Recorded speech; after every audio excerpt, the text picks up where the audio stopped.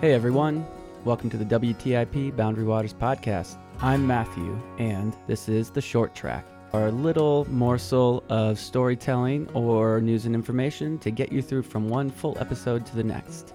On today's Short Track, we are going to be hearing from Kay Alton. Kay lives in Washington State with her partner Scott and their son Ren on their own plot of land in their yurt.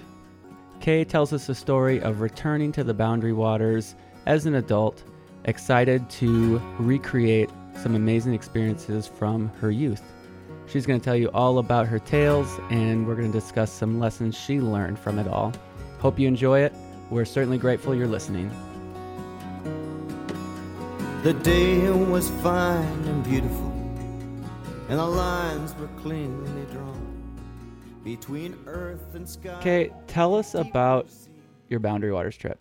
Well, I have a strong background and love for the Boundary Waters because when I was 17, I went to the Boundary Waters to do a 30-day canoe trip with Camp Manoogian, and ever since then I've loved it. And so my long-term partner and baby daddy, Scott, was coming to Minnesota, and we decided that it was time for him to experience the glory of the Boundary Waters. And I had really talked it up, and I had planned a 6-day trip. We were going to start at Manoogian. They were going to help outfit us. We were going to get a canoe there and then go forth. And I wanted the trip to be really special. So I had gone to the store and gotten some really yummy food, like special pate and just lots of fancy food that I otherwise wouldn't buy because I wanted his first trip to the Boundary Waters to be really good. And I borrowed my friend's Patagonia waterproof bag to put all the food in. And so we were all set. And so we embarked. I can't quite remember the route we did. It was a little northwest of Manoogian, YMCA, Camp Manoogian. And so we started off, and we had a great first night. It was super sweet. We did a lot of hiking. And when we embarked off, I just remember Scott being like, hey, are there bears here? Do I have to worry about a bear hang? And Scott has a lot of experience in the outdoors, and in retrospect, he said he should have known better. But, he's like, is there bears here? And I was like, oh, I'm thinking back to when I was 17, and I was like, no, I don't remember us doing bear hangs. I don't think there's any bears here. And so he's like, okay. And we set off, and that night he's like, I'm going to put a little hang on. I'm going to do a bear, a hang anyway. But it was a kind of a lazy bear hang because I had told him there wasn't any bears. It's kind of low to the ground. It was a little bit more for rodents and small animals. And then we go to sleep. And that night, in the middle of the night, I'm like, at one point I wake up and I'm like, Scott, do you hear that? But I'm kind of a scaredy cat sometimes, and so he's used to me being like, hey, Scott, do you hear that? And then it's nothing. So he, kind of grumbles something and rolls over, and he's like, it's fine. I'm like, okay. And so in the morning, he's kind of still dozing, and I'm like, I'm going to get up and make some coffee, and I'll bring it back to the tent. And so I go over to the bear hang, and I look up. And to be clear, so we had our food, which is in this, nice Patagonia bag, inside of our other waterproof pack that's really big with straps. It has a backpack straps on it, and that's what the whole gizmo was hanging from. And I go to where our bear hang was, and I look around, I look up, and it's just gone. The bag's gone, the rope's gone. There's no drag marks anywhere. It's just completely disappeared. And I was just what is going on?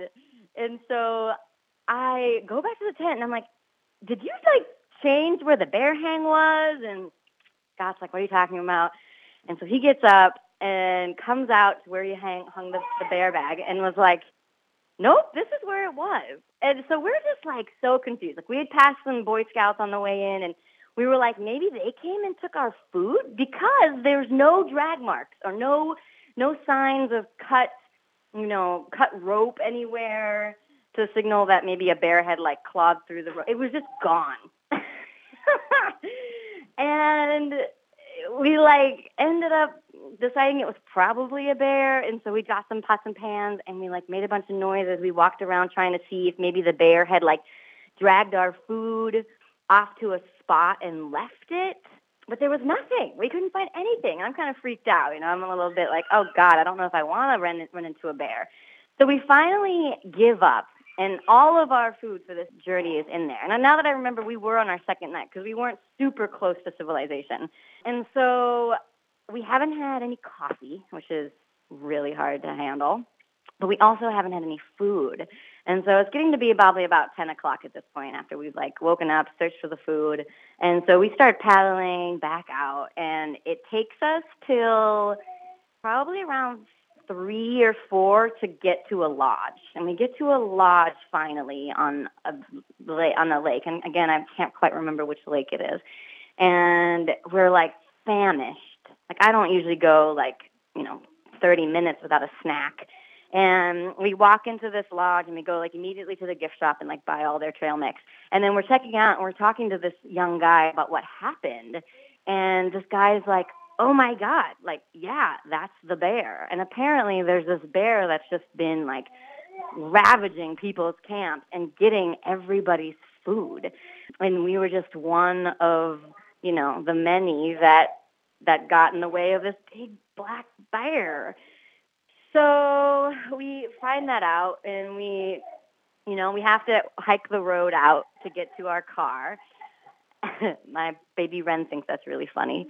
And we go straight to a burger joint and have the biggest hamburgers of our lives. And we're out of the Boundary Waters, and we can't continue, and we have to wait for the following year for Scott to have his ultimate Boundary Waters experience when we went back. I think that's my story. I wanted to make sure to give Scott the opportunity to weigh in on his perception of the trip. We weren't able to get a conversation recorded, but he did leave me this voicemail. He's going to tell you some line about a bear, but I'm telling you, man, I think she got up in the middle of the night and ate all the food and hid the evidence. Don't tell her I said that, but that's what I really think.